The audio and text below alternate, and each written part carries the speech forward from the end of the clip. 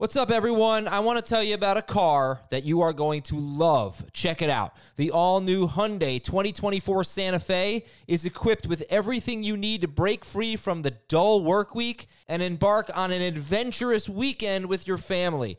The all-new Hyundai Santa Fe's features like available H-Track all-wheel drive, standard third-row seating, I love that, available dual wireless charging pads, ensure that you can take on any adventure. So let's say you're ready to take the family on a camping trip or something like that. The Santa Fe is perfect for you. You've got all-wheel drive. You can load everyone up in the third row. It's time to start being adventurous, and you need the right car, and that's the Hyundai 2024 Santa Fe. Learn more about the all-new Hyundai Santa Fe at HyundaiUSA.com. Call 562-314-4603 for complete details. This is Fantasy Football Today from CBS Sports. On his way to the end zone. I'll tell you what, that was a spectacular play. It's time to dominate your fantasy league. What a play! Off to the races. Touchdown. Oh, he's done it again. Now here's some combination of Adam, Dave, Jamie, Heath, and Ben. Playoff football is here. What's up and welcome. It is time to set some DFS lineups. We're going to tell you who we love. We're going to tell you who to avoid in DFS. We're going to answer three pretty big questions for the 2022 season. And we are almost going to get through our intro without screwing up, but not today. Maybe on our next show. Welcome, everyone. I am Adam with Jamie and Dave. Jamie, which game are you most looking forward to this weekend? 49ers and Cowboys. Going to be the highest scoring game of the weekend. Okay. Well, you stole my answer. Dave, did he steal your answer too?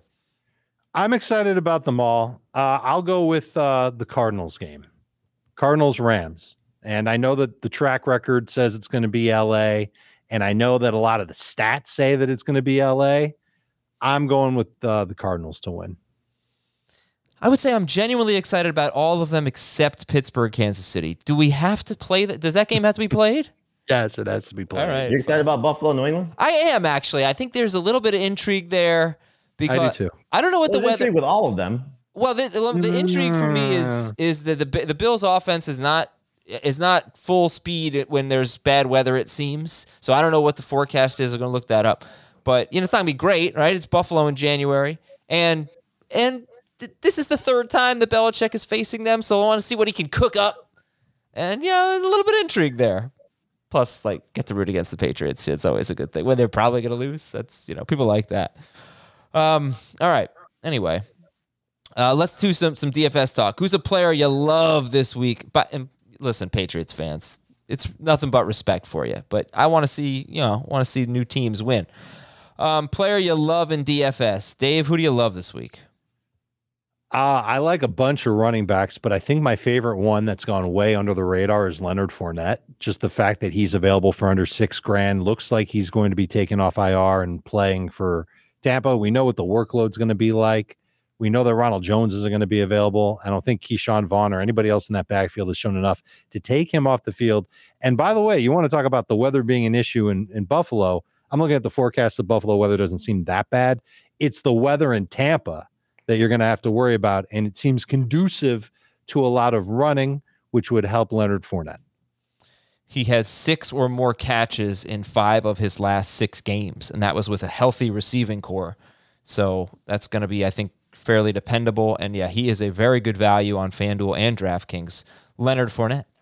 Jamie, anyone you... It's a tough matchup, but I think he can come through in spite of it. Jamie, anyone you love this week?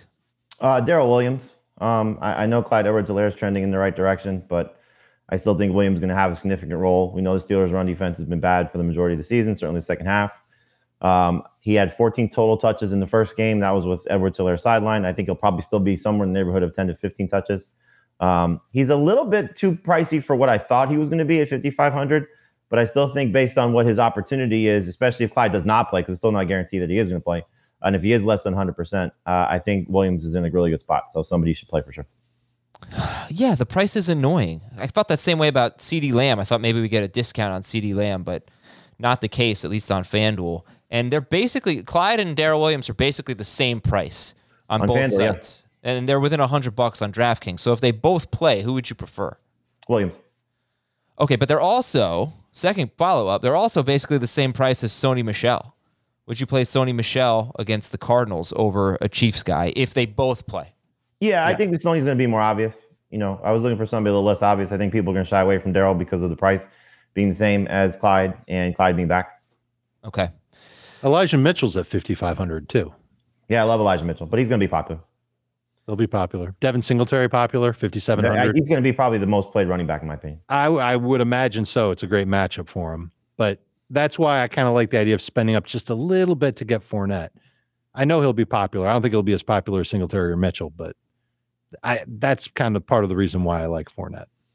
Well, on FanDuel, here are the running backs who are more expensive than Fournette. Mixon, Connor, Najee Harris, Zeke, Damian Harris, Eli Mitchell, all more expensive than Leonard Fournette. On DraftKings, Mixon, Harris, Jacobs, Damian Harris, so both Harrises, James Conner, Ezekiel Elliott, Darrell Henderson, Devin, no, I'm wrong. I'm sorry because I put him in my lineup. That's why I didn't see him. But they're right there. Fournette, Darrell Henderson. A couple hundred more than Singletary. Yeah. Okay. So how about players to avoid? Jamie, give me someone to avoid in DFS. Someone to avoid in DFS. Let's see. I would probably try and stay away from Clyde.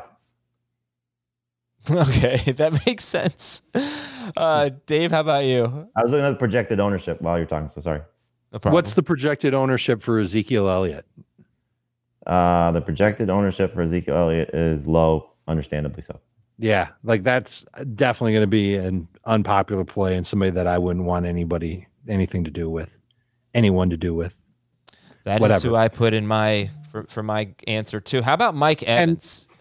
Let me ask you about him because Darius Slay should be on him. He stunk against the Eagles in the first game, but he had a ton of targets for Godwin and a ton of targets for maybe not Godwin, but definitely Antonio Brown in that game. This will be the first time that we see Evans with a tough matchup without Godwin and Antonio Brown. What will it look like? I don't really want to pay up for Evans because I've seen too many times where a great cornerback has done a great job on him, but I do wonder if he's just going to get fed targets. Should we avoid Mike Evans? He's pretty expensive as well. I would avoid him, yeah. All right, he's not only are all those reasons valid, Adam, but according to the forecast, there's a 70% chance of rain and winds southwest at 24 miles an hour with thunderstorms likely for the day in Tampa. Thank you to Dave from our weather center. Mike Evans is the third most expensive wide receiver on FanDuel and the sixth most expensive wide receiver on DraftKings. We'll get into all these games a little bit later, but last question. Jamar Chase on DraftKings, 7,400. T. Higgins, 6,300. Pretty big difference. On FanDuel, Jamar Chase, 8,200. Higgins, 6,900.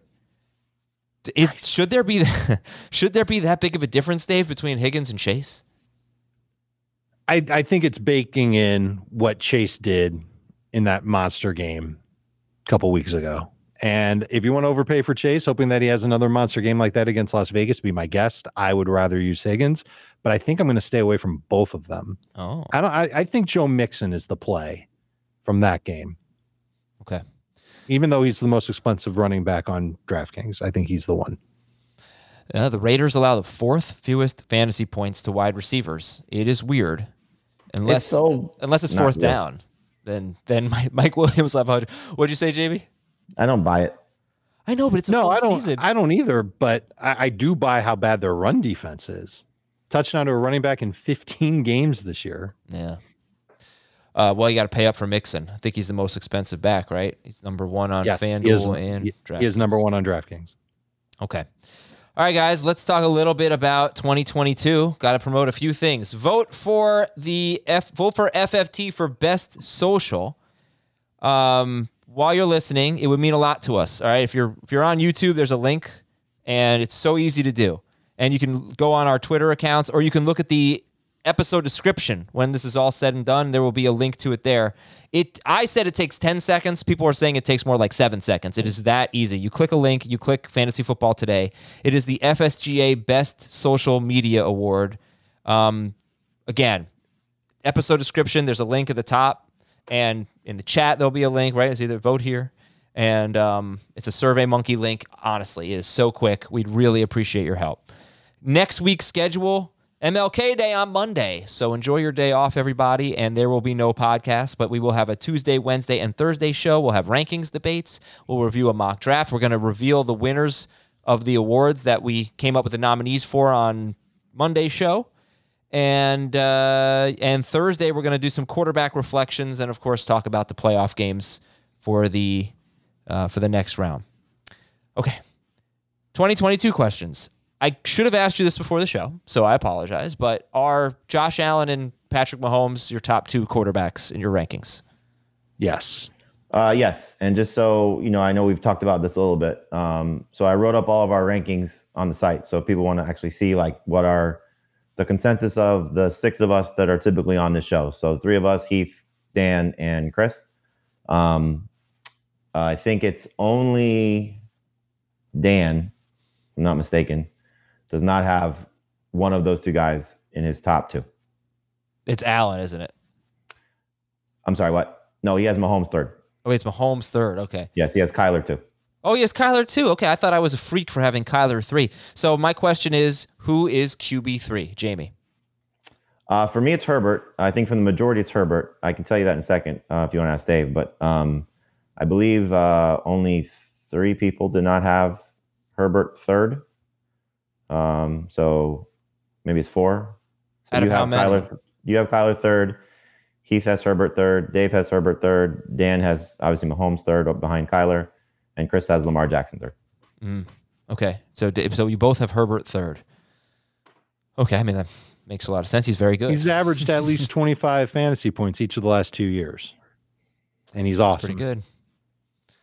Anything else you want to add? You wanted to who else were you considering? And was it a tough call for you? I mean, if you want to know who's 4th, so for Heath is Lamar Jackson.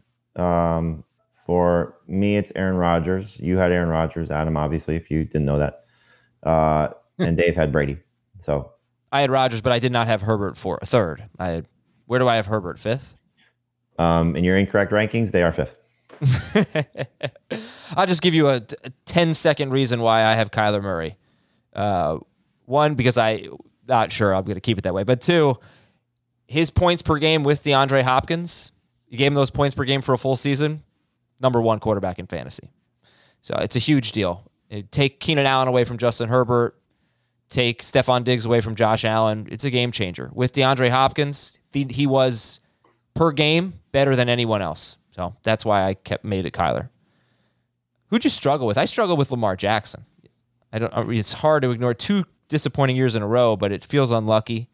I struggle with him. Who'd you guys struggle with? I struggled with how high to put Burrow because I think he's going to be amazing. Yeah. Every time Burrow or Herbert throws a pass, I'm going, Herbert or Burrow next year? Herbert or Burrow next year? I keep evaluating. Yeah, I mean, it's like we talked about the other day. Like, I wouldn't be surprised if the Bengals have the best offense in football. And obviously that's going to be, he's going to be a big reason why. So it's kind of like, well, first off, a lot's going to change depending on what happens with Watson, depending on what happens with Rodgers, depending on what happens with Russell Wilson, so if those guys all, leave their respective teams, we expect 1, 2 for sure in Watson if he plays. But that'll change the landscape, I think, of what our quarterback rankings look like for sure. So, and does Brady even play again? I think we're all expecting that, but if they win another Super Bowl, does he say, I'm done, I'm not going to play at 45? Dave, who'd you struggle with? I struggle with Lamar Jackson, understanding that he did take some steps forward as a passer this year, and then he took some steps backward as a passer this year. And I wonder if defenses are going to finally have a pretty decent, not a blueprint, but maybe a couple of different ways to slow him down. I wonder what the Ravens are going to do this offseason. I'm not optimistic about him coming back and being better than what he was in 2020, which was almost 25 fantasy points per game. Lamar Jackson had the 3rd highest off-target percentage in the NFL. I'm starting to learn that doesn't mean anything. I think it does if you use it with air yards. And he threw the ball downfield a lot, so you kind of give him a pass. But the only two quarterbacks who were off target more frequently than Lamar Jackson were Zach Wilson and Justin Fields. And is that specifically shocking. On throws of? No, it's all throws. 11 plus air yards. That's all throws. Yeah, but we can find out who was off target on those deep throws. Yeah, he was like middle of the pack. For. But he threw the ball farther than almost every quarterback per attempt. All right, let's go to our next question here. Who is your favorite breakout running back for 2022? Jamie. I'll take the low-hanging fruit and take Javonte Williams. I mean, there's just so much to love about what his scenario could be, obviously with the quarterback upgrade, but more importantly, if Melvin Gordon leaves, he's got the chance to be, I think as we saw in that Chiefs game, a top 5 running back, if he can certainly get that type of workload, be involved in the passing game, obviously goal line opportunities. So, if things break right the way that they should, Javonte Williams has superstar potential. Dave. I'll go with a higher hanging fruit, I guess, and that's Travis Etienne, name we haven't talked about in many months because he hasn't been available to play. We know what his potential is as a pass catcher on top of being a running back. And with James Robinson tearing his Achilles, we don't know if he can make the same type of recovery that Cam Akers did. So there's a definite chance that Travis Etienne becomes a big spark in this Jacksonville offense. I expect this offense to be so much better next year. New coaching staff in place, an offense that should be much, much better aligned to what Trevor Lawrence can do, and a playmaker in Etienne who might be able to rack up north of 70 receptions. Yeah, the two names I was going to say if Dave went first, because I figured he would say Javonte, were Travis Etienne and J.K. Dobbins. Just getting Dobbins back, I think, is going to be awesome, and should make a full recovery, should be ready to go. So, those will be 3 breakouts for sure. And there's other obvious names too. Michael Carter is going to be an obvious breakout candidate. I wonder if Tony Pollard is a big time breakout candidate, even if Zeke stays. If Zeke doesn't stay, then I think he'll be super obvious as a breakout. But I almost think that he could be outstanding next year if Zeke just continues this downturn. And as far as like what the eye test says, I think Ramondre Stevenson's another breakout candidate. Mm-hmm. You haven't said Antonio Gibson yet. J.D. McKissic is an unrestricted free agent. It's a big deal for Gibson's value if there's a pass-catching running back or not. We've seen that. But also, he needs to become a better running back, and he feels like he made some strides late in the year. The numbers kind of, I don't know if they really back that up. There's a good ESPN article about Antonio Gibson in his first 8 games from ESPN. His first 8 games, he averaged 4.3 yards per carry with 7 runs of 10 or more yards. In his last 6 games, he averaged 5 yards per carry with 14 runs of 10 or more yards. But, man, that is so heavily weighted by Week 18 against the crappy Giants where he went off and averaged almost 7 yards per carry. But I'm waiting for him to figure it out as a running back.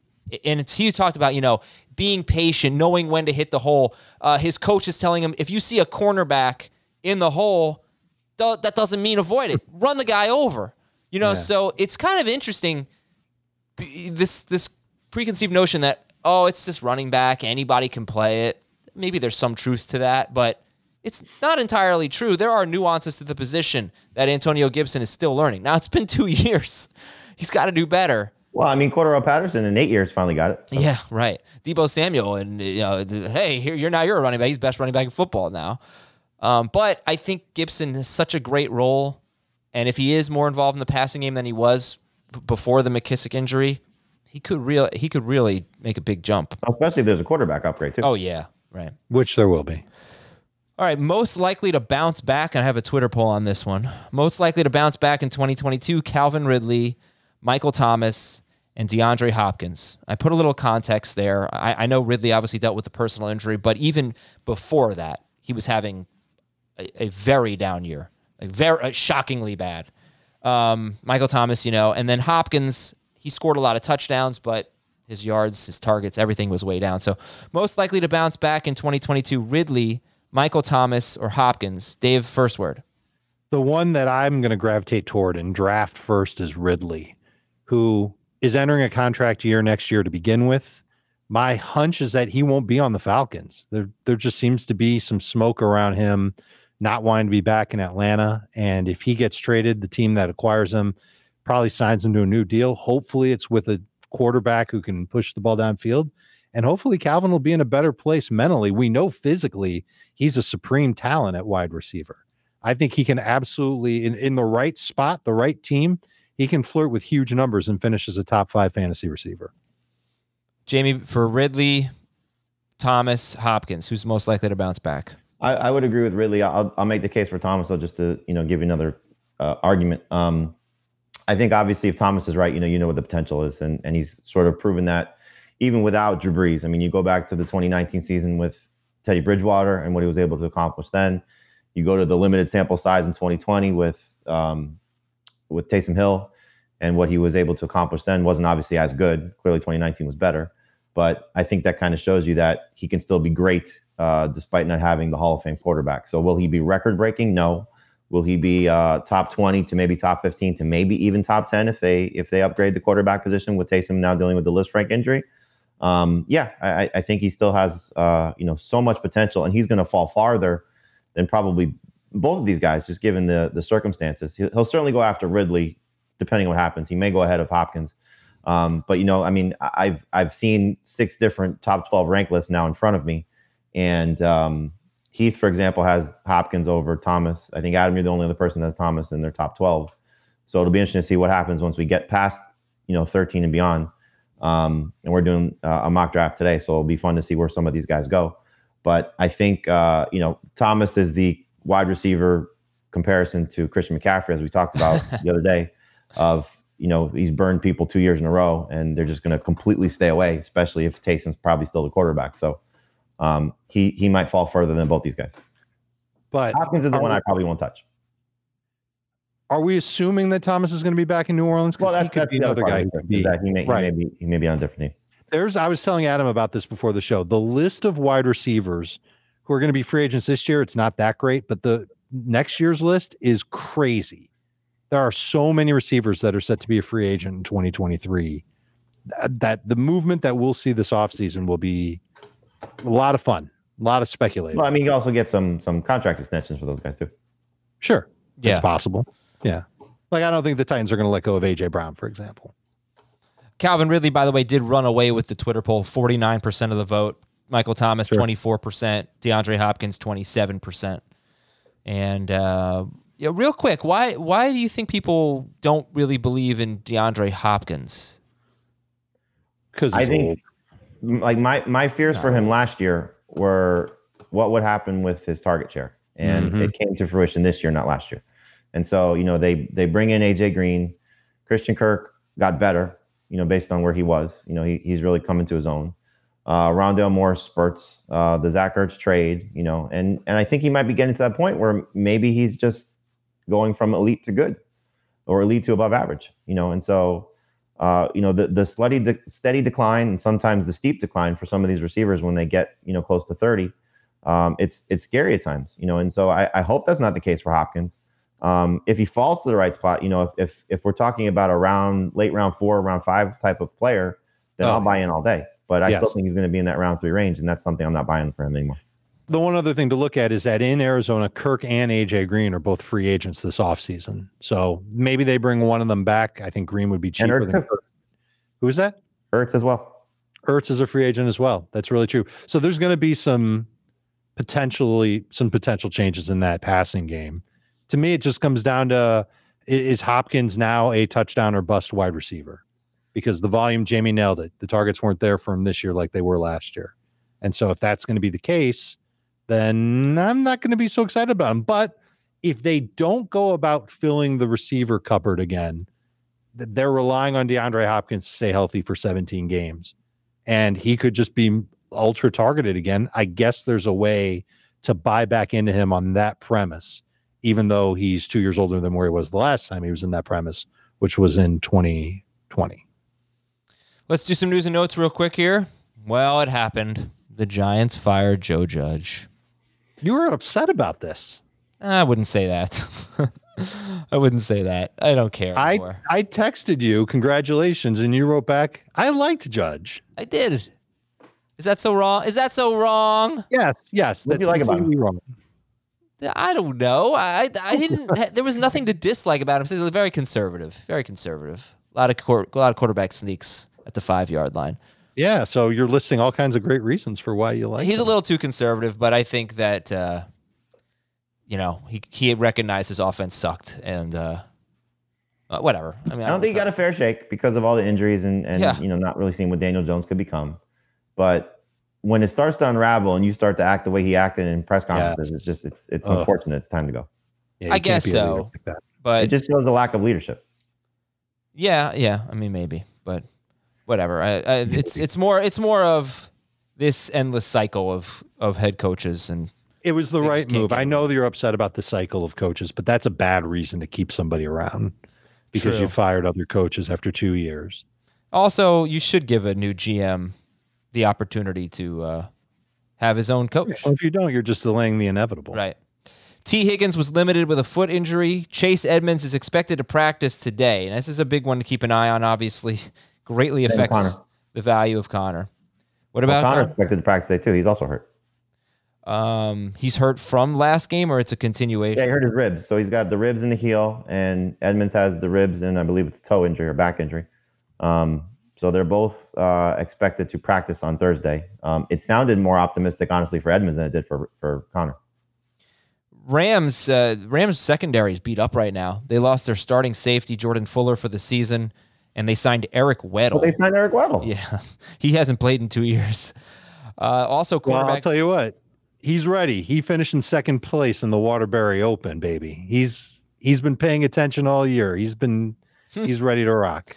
First time ever I played with somebody who finished in second in a fantasy league and then went on to play in the National Football League. I can imagine that is a rarity. But listen, there are 2 other injuries in their secondary. So their 2 starting safeties are injured. One's out for the season. One's in the concussion protocol. And cornerback Darius Williams has a shoulder injury as well. So very interesting development there. Yeah. Emmanuel Sanders practiced in full. Leonard Fournette and Giovanni Bernard are practicing. Ronald Jones is doubtful. San Francisco left tackle Trent Williams is questionable. Tony Pollard practiced in full. Baker Mayfield will be Cleveland's starting quarterback in 2022. He played basically the entire season injured and very injured for much of it. Okay, we will take a break. When we come back, we'll start talking a little DFS. And also, if you have a playoff challenge, that kind of stuff, you want to figure out which guys that could make a long run. We'll talk about all those different formats right after this quick break on Fantasy Football Today. The perfect combination of versatile athleisure and training apparel has arrived. Thanks to the visionary minds of New Balance, Clutch Athletics, and Rich Paul, the designs reflect the heart of the athlete and the spirit of the community. With rising defensive football stars Will Anderson and Chase Young on the roster, Clutch Athletics brings the best innovative gear to all athletes, giving them style and performance on and off the field.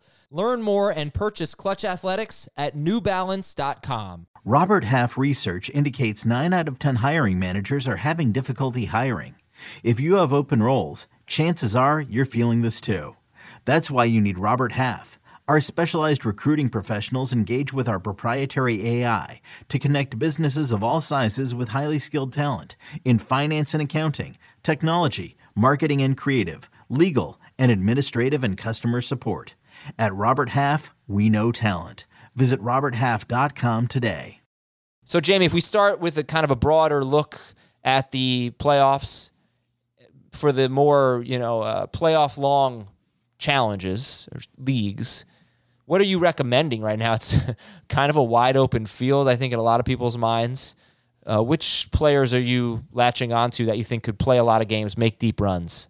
Yeah, I mean, the first thing you want to do is for whatever, format you play in, if it's one and done, like I play in one playoff challenge where it's you can only use the guys once, so, how long do you want to save them until, the Super Bowl or whatever?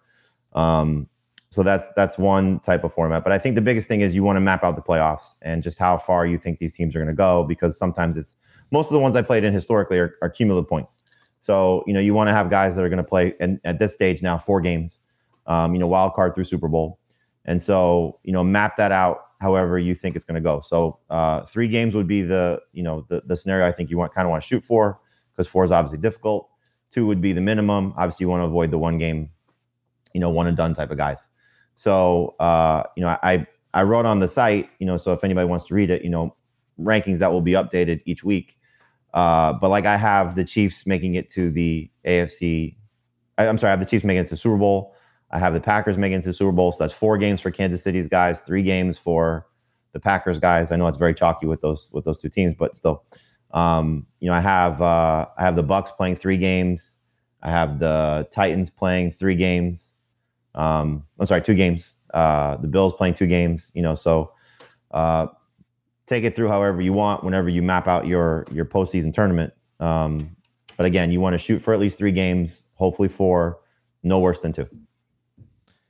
Yeah, man, the Chiefs, you got to be a little nervous because they're beat Very up, nervous. and they got potentially the Bills in the second round. So that's annoying. That's like when your 2 favorite teams in a regional in college basketball are meeting in the Sweet 16 or something. You'd rather see those 2 meet in the AFC Championship game, right? But unfortunately, we didn't get that.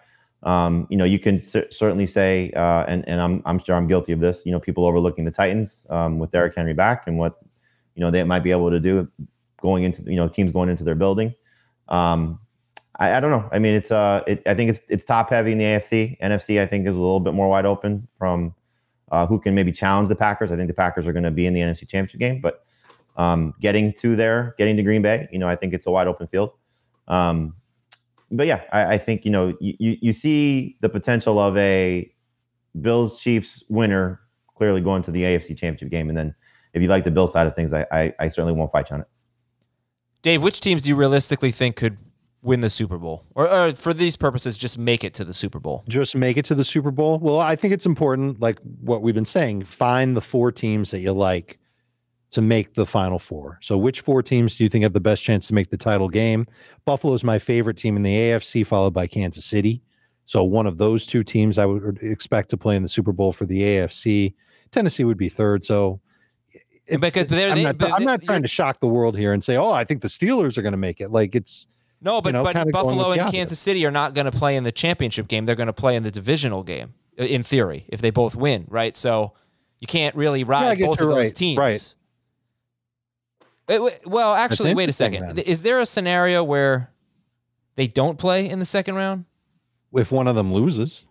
Yeah, because they're the 2 and the 3, so they play each other if they win no matter what. Okay, so that's good to know. So you can't like both of those teams. Right.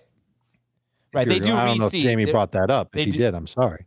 Well, I brought that up that it's tough to love.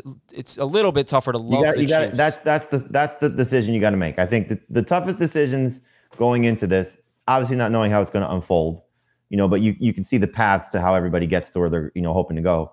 The 2 on the NFC are tough in terms of 49ers Cowboys, because I think that can go either way. Mm-hmm. Cardinals Rams can go either way. I think every other game you kind of have a strong feeling, whether it's trusting that the Bucs are going to beat the Eagles just because they're better and they're good at home, and in the AFC, trusting the Bengals and trusting the Bills. I'm sorry, trusting the Bengals and then seeing how those other 2 games unfold. But the second round game between the Bills and the Chiefs is so difficult to predict. Any struggles at all with that Bucs-Eagles game, or do you think it's an easy call? I mean, I think Tampa wins, but I don't think it's a pushover. Yeah. No, I mean, obviously Tampa's really beat up. Clearly, the receiver position. We started the show talking about Dave saying how much he likes Fournette. Fournette may not be 100%. We just don't know. He's expected to be fine, but coming off IR, 3-week layoff from a hamstring injury. Who knows in tough weather if he's able to still be that effective. If it's raining and sloppy potentially.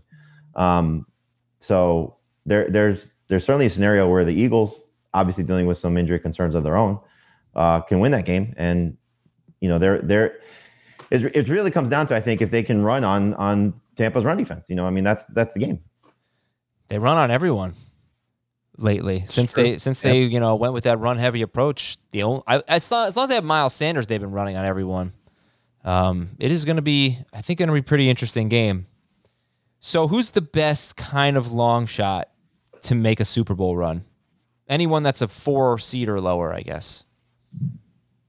I mean, I'll go back to that Dallas-San Francisco game. I wouldn't be surprised if either one of those 2 teams did, because Dallas's offense certainly can play with anyone. They haven't traveled well, and clearly we've seen some flaws. But if they click, their defense is turnover prone, so they'll have, the ability to, force a team into a mistake or two. Yeah. And San Fran's defense and run game, that should travel anywhere. And I'll say Cincinnati in the AFC. Yep. Yeah, right. I wanted to talk about them. Pretty explosive offense, defense that's very underrated. No one gives them credit for what they've been able to do defensively, and they have had some games where they've just been absolutely terrible on defense, but they've had some other ones where they've been incredible. They swept the Ravens and the Steelers this year, and maybe you say, all right, well, sweeping the Steelers, that's not a big deal. I thought earlier in the year that was a big deal, and I think sweeping the Ravens, even though I think one of the games they didn't have Lamar Jackson, I still think it's a big deal. I think that defense is good. I think it can travel to a degree. I know the offense can travel to a degree. And if we end up seeing all the top seeds win in the AFC, that means we're getting Cincinnati at Tennessee in the second week of the playoffs. And I can't just check that one off for the Titans. I think the Titans are going to have a real tough time with Cincinnati in that game. That seems like the type of game where Tennessee builds a lead early and Burrow just leads a charge back, and it's settled in the last possession between the two teams. So I think Cincinnati would be a dark horse. And the darkest one of them all, the super dark horse, would be the Patriots. Just that Belichick finds a way defensively to scheme up against each opponent, and Mac Jones plays a little bit better than he has. Yeah, he hasn't been consistent this year, but we've seen some really good games from Mac Jones over the course of the season.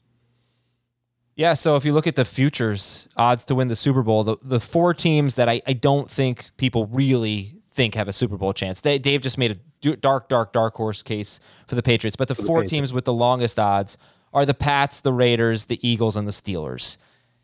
And I mean, I really feel like every other team could make this run. Yep. Am I nuts for saying this? I believe the least in the Titans. I'm sorry. I just don't. The thing about the Titans is that, look, they obviously had to adjust on the fly when they lose their best player. Their defense, I thought, really stepped up in the second half of the season, and that I think is going to be key. They're very resilient, as we've seen in a few games this season, where they've fallen behind, and knowing what their offense was, not expecting them to come back. I remember the Colts game in the middle of the season when they were, I think Henry was still playing at that point, when they were down 2 scores early. There was a game in the second half after Henry was out. I don't remember which one it was. Well, when they came down from a deficit, you're saying? Yeah. San Francisco. But they were lucky, I think, because Garoppolo was horrible after he hurt his finger. Oh, you're right. San Francisco was going to run away with that game. They were so much better than them. But I mean, teams have struggled in Tennessee. Buffalo's really struggled in Tennessee the last 2 years. The Titans, that the Chiefs, I don't think a team that they want to see is the Titans based on how they were horrible there. They got crushed there. So, I don't think a lot of people think of that as a tough place to play, but it clearly has been. And then, I think the other thing that you look at is, the Raiders. I don't think they win in the first round. But their pass rush has been so tough. This is where I struggle, because I think Burrow could have a great game week 1, but his offensive line is, giving up a lot of sacks clearly. Yeah. And if he's on his back and not able to, step into throws and get those plays downfield, thankfully T. Higgins practiced on Thursday. The Raiders have kind of got this little magic going with them right now that it'd be, given for the guys in the locker room, you don't obviously condone what happened with Gruden and the things that he went through and Ruggs. But I don't think that's fair to the guys that are still playing and what they've had to overcome with an interim head coach, getting them into the playoffs, how the final game unfolded, what Derek Carr has done. He's certainly played really well. And now they have Waller back and Josh Jacobs playing great. So it'd be interesting to see if they pull off an upset, what they can do. Are we talking enough about the Rams and Cardinals?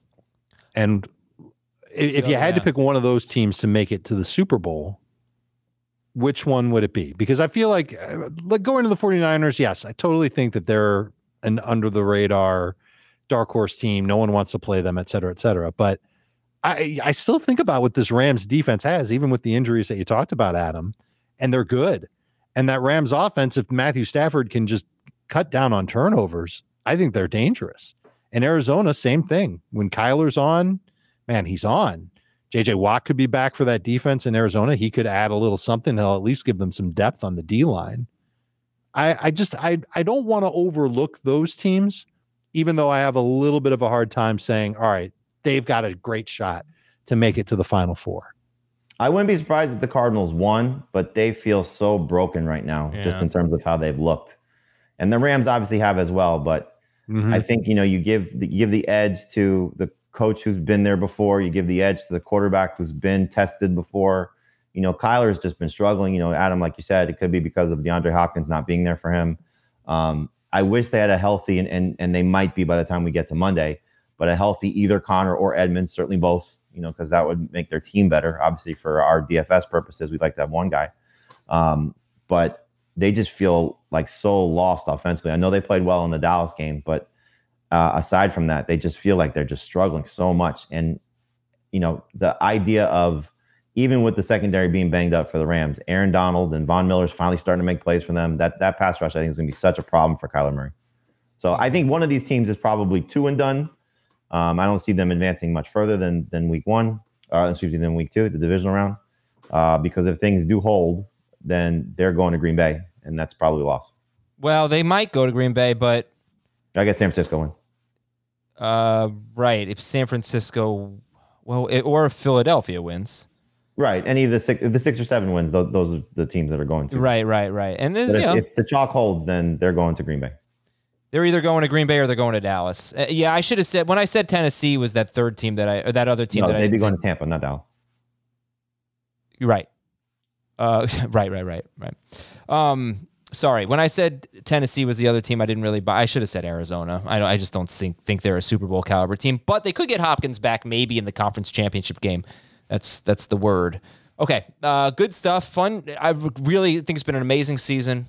So they said on Red Zone in Week 18 something like we've had the most walk-off wins this year in 50 years, something crazy like that. And then that was before the Steelers' crazy game and the Sunday night game. So it's been an amazing season, and I think it could be a really fun playoff. Now, let's talk a little DFS. And I was going to go game by game, but I think that's probably going to just take a lot of time. Let's go position by position. And who don't you like? I mean, the quarterbacks... Right, Dave, who don't you like at quarterback this week? Well, I'm always interested in trying to go cheaper at quarterback, and seeing Jalen Hurts at 6,100 is interesting to me. And knowing that, who don't you like? What? Who don't you like? Who you like? Now, I don't want any part of it. I wouldn't play Stafford knowing that I can get Hurts for 200 less or Dak for 100 more. I do think Dak is a wild card. I really think he could be just as amazing as he was playing against the Eagles backups, or as terrible as he was earlier in the year. I think the Cowboys game will fall directly on him. I'm worried about Burrow. I don't want to play him at 6,800 because I think it's going to be a mixing game and kind of a low scoring game. Jamie brought up the pass rush for the Raiders. I think that's a legit issue. I wouldn't want to play Brady if it's going to be a major thunderstorm. And I think I'm okay with Mahomes against Pittsburgh. And I know that he'll be popular. I think he and Allen will probably be the chalk. But we saw him do well against the Steelers just a couple of weeks ago. I could see him doing just as well again. You're really talking about the best fantasy quarterbacks for the most part in the playoffs, right? This week. It's awesome. Except for Rodgers, yeah. Right? It's awesome. And it's a tough decision when you look at how do you separate Matthew Stafford, who has had 8 games this year with 28 or more points. And he's been... Most of them at home. Yeah, he's been 8 touchdowns to 8 interceptions in his last 4 games, and it's killing him, but he has this huge potential versus Dak Prescott, versus Joe Burrow, who's coming off 2 mega games. I mean, I don't even know. I don't want to do I don't envy you if you have to do quarterback rankings this week because that group is so similar. And I don't think they should be priced much lower than Tom Brady, for example. I don't know, Jamie. That's the trap, is that you're hoping people fall for name over, I don't want to say game, but name over scenario. Yeah, Brady's a lot more expensive, and so are Allen and Mahomes, and Allen's facing the Patriots. So yeah, Hurts had a 3 touchdown game against the Bucs earlier this season. So there's a lot to like about what he could do. He scored 2 on the ground. So if the running game in terms of the running backs are struggling, he'll take that into his own hands. And we've seen at times, Josh Allen, for example, had a 100-yard game against the Bucs. You can run on them at the quarterback position. There's been multiple guys that have had 40 or more yards. Cam was the most recent one. So they'll give up yards, and he's not afraid to take them. Okay, so between Kyler Murray, Matthew Stafford, Dak Prescott, Jalen Hurts, and Joe Burrow, who are your 2 favorites?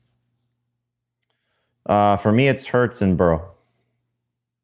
That's based As on your price, favorites? or that's based on just your favorites if you were ranking them? It's based on price. Okay. Hurts is probably my favorite of them all.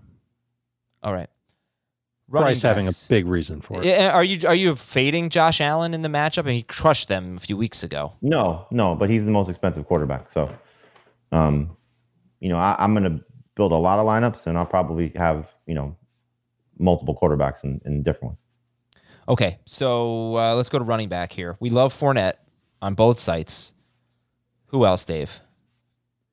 Fournette, Singletary, Eli Mitchell, Darrell Williams if there's no CEH. I think you can make the case for Sony Michel at 5,400. And I don't know if there's really a cheaper running back that, like Ramondre Stevenson at 4,700 just feels a little too rich.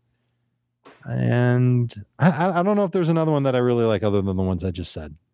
So if you want Mixon, obviously. Mixon is the one if you want to spend because he's the most expensive on DraftKings. The thing about they didn't really do us any favors, as we talked about with the Darrell Williams pricing, for example. Michelle is probably the closest to it, but he didn't play well against the Cardinals in the first meeting, in terms of what he got work, but what his numbers are. Now, if you really want to go out there and see what happens, is Cam Akers, because he's cheap, So is he really back? Did he get the ability to show you that he's fine? I don't think so, but at least he knocked the rust off. There's probably still a lot of rust, but at least he knocked the rust off. The one guy that's the most intriguing to me based on his price, especially if Connor doesn't go, is obviously Chase Edmonds, but then everybody's going to play him. Yeah. So you got to be in a situation where, like, I'm saying this, I'm looking at the Saturday, Monday lineup, so you can play everybody. I would encourage you to do that if you want to get the most opportunity to, have everybody at your disposal. But that's probably more of a conversation when you get to Monday and do the showdowns. But in any event, if you're able to do the Saturday, Monday lineup, Edmonds at 5,000 could be fantastic. Yeah, and then he had a good game in the first meeting when Connor was still there. Connor scored a touchdown. Edmonds had 12 carries for 100 yards, and in the second game, Connor had 9 catches. So you figure that a lot of that goes to Edmonds. Look at this group of 4 running backs on FanDuel. Fournette, 7,300. Jacobs, 7,200. Singletary, 6,900. And Sony Michel, 6,700. Who stands out there as the best value? You got Fournette, Jacobs, Singletary, and Sony Michel. Jacobs. You like him Jacobs better? is a good value. You like him better than I think Fournette? Singletary isn't a bad value either. I can't get away from Fournette and Singletary, but I feel like everyone's going to do that. Yeah, again, you just got to hope that Fournette is right. Jacobs is a good value. Yeah. Because the thing with him has been, if he's not running the ball well, he's still involved in the passing game. So they've really turned to him in a big, big way. All right. And any interest in Miles Sanders? He's pretty cheap. Not cheap enough. I think if we knew he was 100%, and I'm glad he's practicing on a limited basis, and I know it's just a hand injury, so it's not, you have to worry about, recurrence of, soft tissue. But it's still such a good run defense. And is he going to get all the work? And, you said it, when they've been at their best, it's been because Sanders has been carrying the load for them. But, Howard's still there. Scott, I'm sure, will have some work. Gainwell showed them something, I'm sure, in week 17 that they can use him a little bit. Or, week 18. So it feels a little messy, but that's the type of contrarian move you make. All right, Jamie, let's go to wide receiver. What are we doing at wide receiver? This is a tough spot because it's so top heavy with the guys, at least when I'm looking at DraftKings. I haven't really gone too in depth on FanDuel yet. My favorite play, I don't care what he costs, he's the second most expensive receiver, is Deebo Samuel, because you know what you're getting. You're getting the ball is going to be in his hands as much as possible. And, we've seen this Cowboys defense, they give up big plays. I think Deebo's going to have a chance to, as we saw, maybe he has another throw. He'll certainly have some carries. He'll have the opportunity to catch the ball. And so he's the one guy that I'll pay up for. I think T. Higgins in a good spot because, people are going to remember the Jamar Chase game in week 17, and Higgins did not have a good game, didn't play week 18. Shows up on the injury report, so he's still got the injury tag next to him. $6,300. I think he's well worth it. The 2 guys that I think the 3 guys I think if you're looking for the cheap options that have a ton of upside, obviously Ced Wilson. You see what he's done since Michael Gallup has been out. So $4,400, he's great. Tyler Johnson's in a great spot because that right now Cyril Grayson probably not going to play. And so where's Brady going to go? So you said it. Darius Slay probably on Mike Evans. that could open up some targets. So could be Perryman, could be Miller. But Tyler Johnson, I think you kind of seen what he's been. Not a lot of huge plays yet, but the targets have been there 2 of the last 3 without Antonio Brown. And then the third guy would be Ray McLeod. Just the targets have been up for him the last several weeks, and he is as dirt cheap as you will find. So I like the setup for all 3 of those guys. If you're talking about just building your lineup with some stars and finding a third receiver or flex to put in with a lesser priced option. What about Zay Jones? He had 8 targets last week.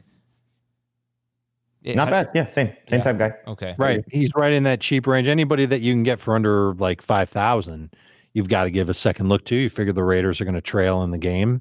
Zay Jones has been a popular target for Derek Carr. Maybe that shifts now that Waller's had a week to get his legs under him and be more immersed in the offense. Waller still have 8 or 9 targets in the game last week? He did. He just didn't come through with them. Yeah. So it's encouraging almost all the way around.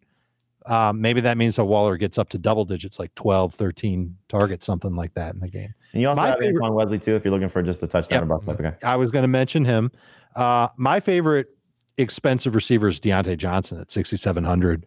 Just knowing that Roethlisberger is going to throw 46 times for 185 yards, but Johnson will pick up a lot of those targets as he has throughout his entire career playing with Big Ben.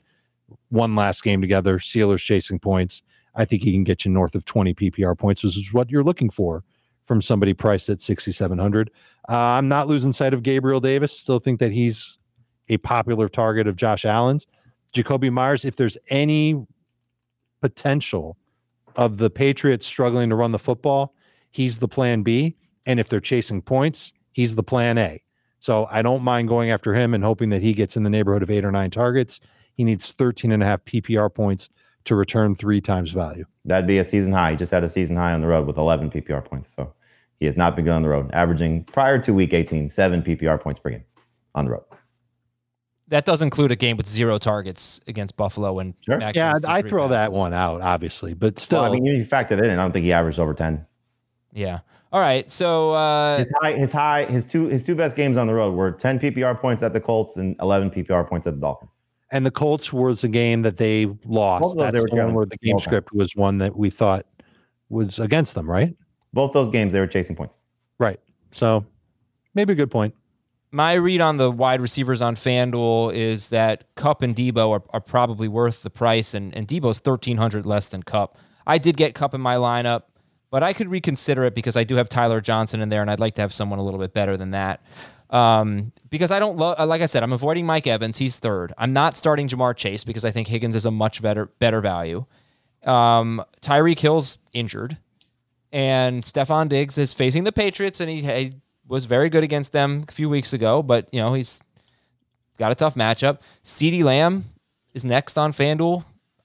It's a contrarian play. He could obviously snap out of it any minute now, but he's been struggling. Hunter Renfrow, he's scoring touchdowns lately, but the yards are way down.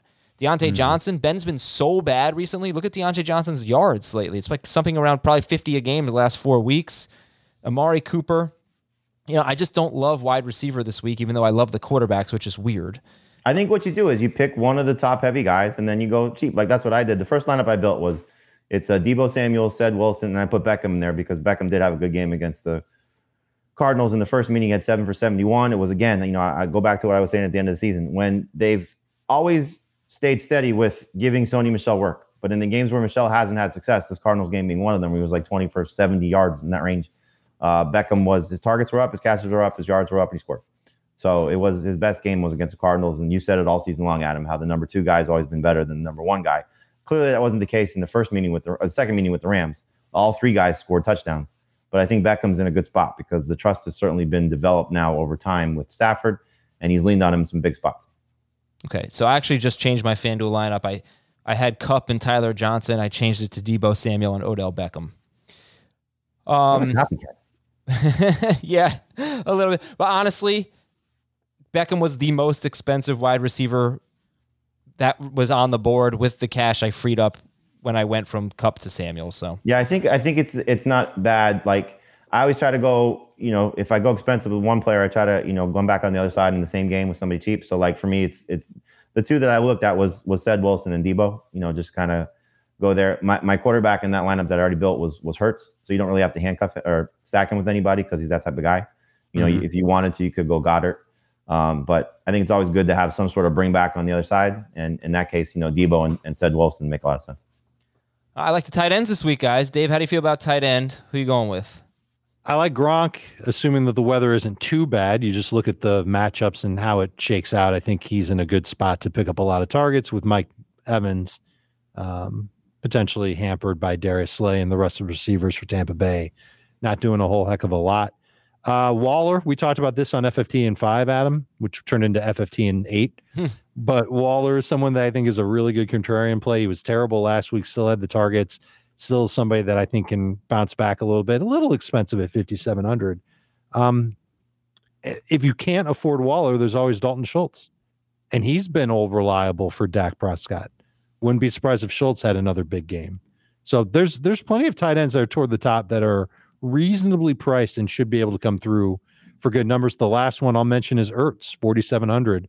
We've seen him get a nice target share over the last month or so, and could see him pick up some good numbers, come through for 14 PPR points. I think he can do that. 6 for 80 type game. Jamie, any thoughts on tight end? No, it's great. Gronk's my favorite. You know, he's expensive, but he's worth it. You know, I think you've kind of seen that when he had somebody else on the field with him, that's been a good thing. You know, so Evans back last week, targets were up. Obviously, the incentive, you've obviously, I'm sure, seen the videos by now of Gronk, you know, telling Tom he needed the other catch to get his. He'll be broke otherwise. His millie, otherwise he has to get a real job. Brady yelled at him, get back in there. First play, throws it to him. They both come off the field. But they're so in sync. They're so in sync in the playoffs. You know, the one thing that I go back to with it is, if you remember the Chiefs game with the Eagles, they put Darius Slay on Kelsey. Clearly different scenario, but they took their chances with Tyreek Hill, and Tyreek Hill destroyed them.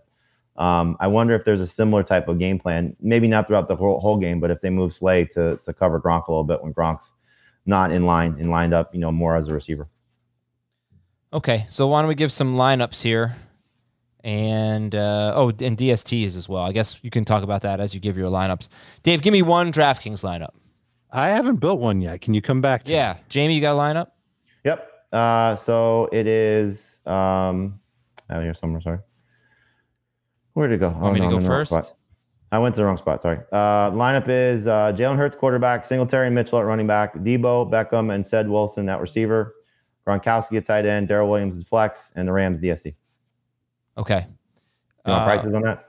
No, that's okay. Just give it to me one more time. A little slower. Jalen Hurts at quarterback, Devin Singletary and Elijah Mitchell at running back, Debo Samuel, Odell Beckham, Ced Wilson at receiver, Gronk at tight end, Darrell Williams at the flex, and the Rams DSC. All right. So no stack, really. No, like I said, I don't think you have to with Hurts. Okay. I have on FanDuel, I have Burrow. I do have an extra $400, so I haven't settled on Burrow. You know what? No, screw it. I think I'm going to go Dak. No. I don't know. It's going to be Kyler, Dak, Burrow, or Stafford. It's going to be one of them. Just to do some cross promotion, not that I've listened to the show yet, but I did read the tease that we have on our site for Sportsline. Mike McClure likes a Joe Burrow, Jamar Chase stack. Okay, so I have a Burrow Higgins stack. So I have Burrow, and now that McClure likes it, I'm in. Fournette and Singletary, T. Higgins, Debo Samuel, Odell Beckham. I have a 2 tight end set. I have Darren Waller, and I have Zach Ertz at flex, and the 49ers DST. Yeah, I mean, I like it. I think I don't love the fact that I have 2 tight ends, but I can't seem to figure that. If that would have to be, instead of Ertz, it'd have to be somebody like Ayuk. And I don't think I want to do that. I think I want to stick with Ertz. Dave, anything or I don't have anything for you. Not yet. All right. I'll Dave will keep it on Twitter. All right. Yeah, we'll keep it put on Twitter.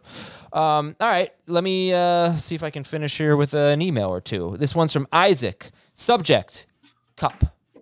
What is Cooper Kupp's floor?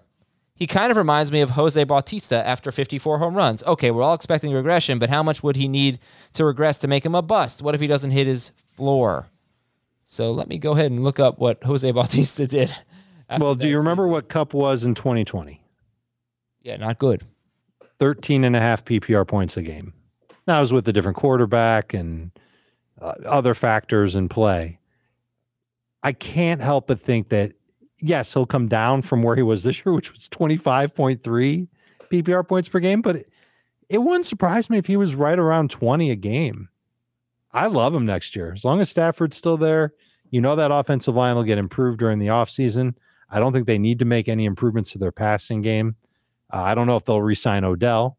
They got Robert Woods coming back off the injury. Van Jefferson will still be there. I think the situation will be pretty much the same for Kupp. And I don't know if there's necessarily going to be defenses that are going to be focused on slowing him down, especially if the run game, if Cam Akers is back to being himself, that offense is still going to be just as tough as it was this year. There was a quote from, who was it? It was on the Rams last year, maybe on Cincinnati this year. It's a defensive player. Yeah. It was one of the defensive backs. And he said they run their offense through Cooper Kupp. And I thought that was a really cool quote. That was mid-season. Jamie, what's Cooper Kupp's floor? I think, Dave said 2020 numbers. We got to see what this receiving core looks like, because do they bring back Beckham, and where's Robert Woods coming off the ACL tear? So if everybody is there and they keep this core intact with Van Jefferson and Higbee and whatever the backfield looks like, because Michelle is a free agent, do they bring him back also? And, there's going to be two guys. It's going to be either Akers and Henderson, or maybe Akers, Michelle, and Henderson. But, there'll be two guys, I think, of significance. You like it better from an Akers standpoint if it's Henderson. But I think, you look at what Kupp is, and again, I'll reference what our rankings are. There are two people on our staff, Dave and Chris, who have Kupp number 1. Everybody else has Kupp number 2. And clearly, if Devontae Adams leaves the Packers or Aaron Rodgers leaves the Packers, we're all going into the season with Cooper Kupp number 1. So it's pretty clear that we're buying in to whatever extent. And, I think, Adam, you said this. I don't remember who you were referencing to the comparison, but of when things just clicked for whoever it was. Was it Adams maybe? Diggs. Oh, Diggs, right. When Diggs left and went to Allen, and Stafford, what he's done for Cooper Kupp. And so it's just been awesome, and he was very good with Goff. He's just been amazing with Stafford. Sean McVay is unreal in how he gets Cooper Kupp open.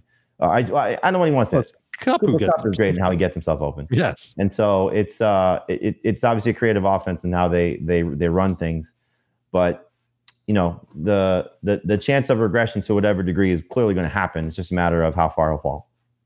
Yeah. And Diggs regressed pretty severely, but still, what is he, wide receiver 6 or something like that? Yep. And by the way, Jose Bautista followed up that 54-homer season with only 43 home runs, but a much better season, his best season of his career the following year. And then we have a dynasty question from Kyle in a city in Ohio bordering Michigan, and it was Deontay Johnson's college. Oh, my God. Where did he go? Why am I blanking on this? Let's see. We'll take a look. Deontay Johnson, where did you go? Where did you go? He went to Toledo. Holy Toledo. I was going to say Akron, but I know that's not on the border. Our Dynasty League is expanding from 12 to 14 teams. We're allowed to keep 7 players. Can be either players or 2022 picks.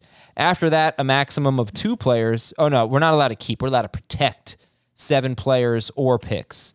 A max of expansion draft. Yeah. A max of 2 players will be taken from each existing team by the expansion teams. It's a 3-receiver league with 2 flexes and 2 running backs. So which 7 should I keep? And the ones he expects to keep are Akers, Gibson, David Montgomery, Clyde Edwards-Helaire, Devontae Smith, Lamar Jackson, and Chris Godwin. The other options are Calvin Ridley, Darren Waller, pick 1.7 this year, and pick 1.8 next year, 2023.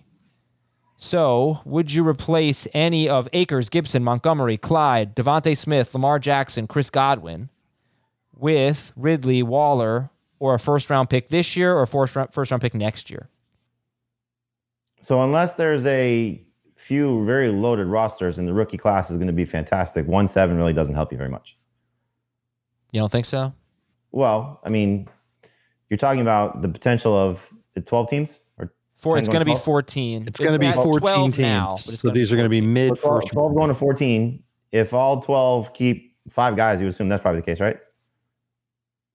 At least 4 or 5 guys? No, I think they're going to keep most of their roster, except they're keeping. Okay, so they're keeping almost all of You their would assume roster. the majority of the 12 are keeping close to 7 players, 5 or more, right? Protecting. There's a difference between protecting and keeping.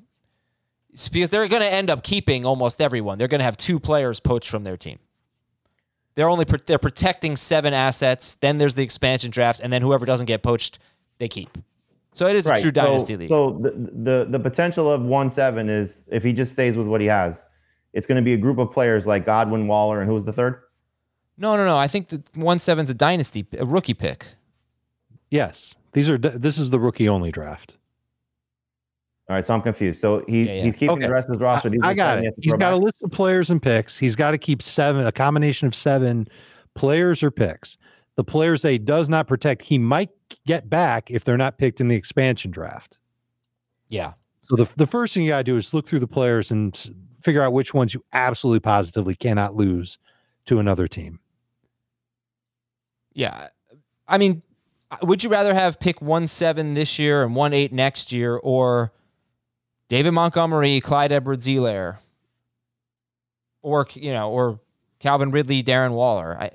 I don't know that he's got the right mix and match here. I agree. Yeah. I think I would be a little concerned about leaving both those picks open and out there when you've got some assets on the team that might not be as popular as you think. You really want to put the least popular players out for the expansion teams. You also have to assume that the fantasy managers that have those late first round picks are going to make those available, which might make your mid first round pick. And the teams that are picking early in the rookie only draft, there's no way that they're going to make their picks available. So if you leave 1-7 and 1-8 available, I would imagine the expansion teams are going to jump on them, especially the 2022 1-7. So the mid first round pick in 2022 has to be protected. I think Calvin Ridley has to be protected. I think Chris Godwin has to be protected. I think you've got to. I look at the running backs, and I can make a case for and against them. Who's the least popular? I think Edwards-Helaire is going to be the least popular, so you throw him back. Mm-hmm. And then from Akers, Gibson, Montgomery, I don't think I can keep all 3 of them. Which 2 do I think have the best long-term outlook? I don't know. That's a tricky one. Well, are they more valuable than pick 1-7 though? That's what you have to ask yourself. Does he win now, or is he looking to still, build a team? I don't know. I mean, I'm keeping 1-7 for sure. For sure. I can't, and I really would throw Clyde back. Keep the 1-8 in 2023 as well. Yeah. Throw Clyde back though, right? Like, don't protect him. Yeah, and Godwin's no sure thing because we don't know where he's playing. We don't know where he's playing. We don't know what his health will be. It sucks to throw him back. I get it. Oh man, if he's back with Brady, then... right? If he's back with Tampa and he's going through training camp and everything's hunky dory, you're going to wish you had him. Yeah. So I kind of lean toward keeping him. And the lesson that I've learned with Dynasty is that having great receivers. It took me years to learn this lesson, but having great, reliable receivers is just a must. And the same thing can apply to tight end. And I don't know how much longer Waller is going to be a great tight end because he's older. He was a late breakout in his career. I think I'm leaning toward keeping both picks, Waller, Ridley, Godwin. And so that's 5. I got to keep 2 more. Give me Gibson and give me Lamar Jackson. And that way I've got at least a skeleton of a roster. No, I don't know, man. You're leaving him way too thin at running back. Unless he gets these guys back, that's the thing. They may not get claimed. Possibly, again, you're saying, it's no guarantee that the first 6 picks in the rookie draft are going to be rookies. Why not? So the expansion draft is before the rookie draft? Usually rookie drafts are rookies. There's the expansion draft is only for the is before the rookie draft. That's the way I. And he can't lose more than 2 players. So if he leaves Akers, Montgomery, and Edwards-Helaire out there, he's guaranteed one of them back. It'll probably be Clyde. All right. So I would not protect Clyde or pick 1.8 in 2023. I don't think they're going to get claimed. I'm not sure that an expansion team is going to want a 2023 pick. If I'm an expansion team, that's one of the first things I'm looking for because you're not winning this year. Right. Well, I would take the 2022 pick. Yes, but there's 2 teams. That's why you're protecting it. Yeah. All right. This is a tough one. I don't know that we helped you much. I think throwback Clyde. There's an expansion draft, then the rookie draft? Yes. Okay. The expansion draft will take some of the rookie picks. Right. Got it. Yeah. It's a fun concept here. All right, Kyle, I hope this was somewhat helpful. At least we know now where Deontay Johnson went to college. Have a great day, everybody. Have a great weekend. Enjoy the games. We will talk to you on Tuesday with another episode of Fantasy Football Today.